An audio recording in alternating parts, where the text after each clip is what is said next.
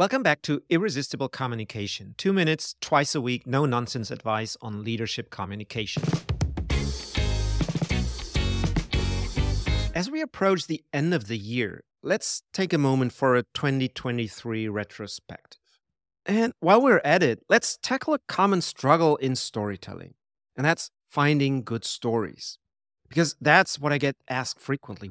Where do you find good stories? Here's the secret. You don't find good stories, you create them. It's through the telling that stories are born. 2023 has given us plenty of unique events, both globally and personally.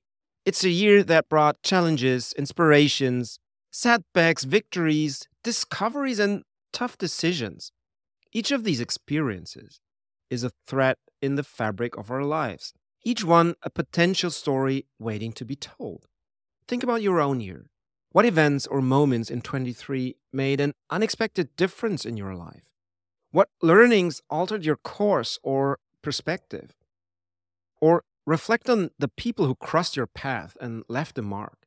As we stand at the threshold of a new year, why not take the time to turn one of these reflections into a story? Your story of 23. It doesn't have to be grand or life altering.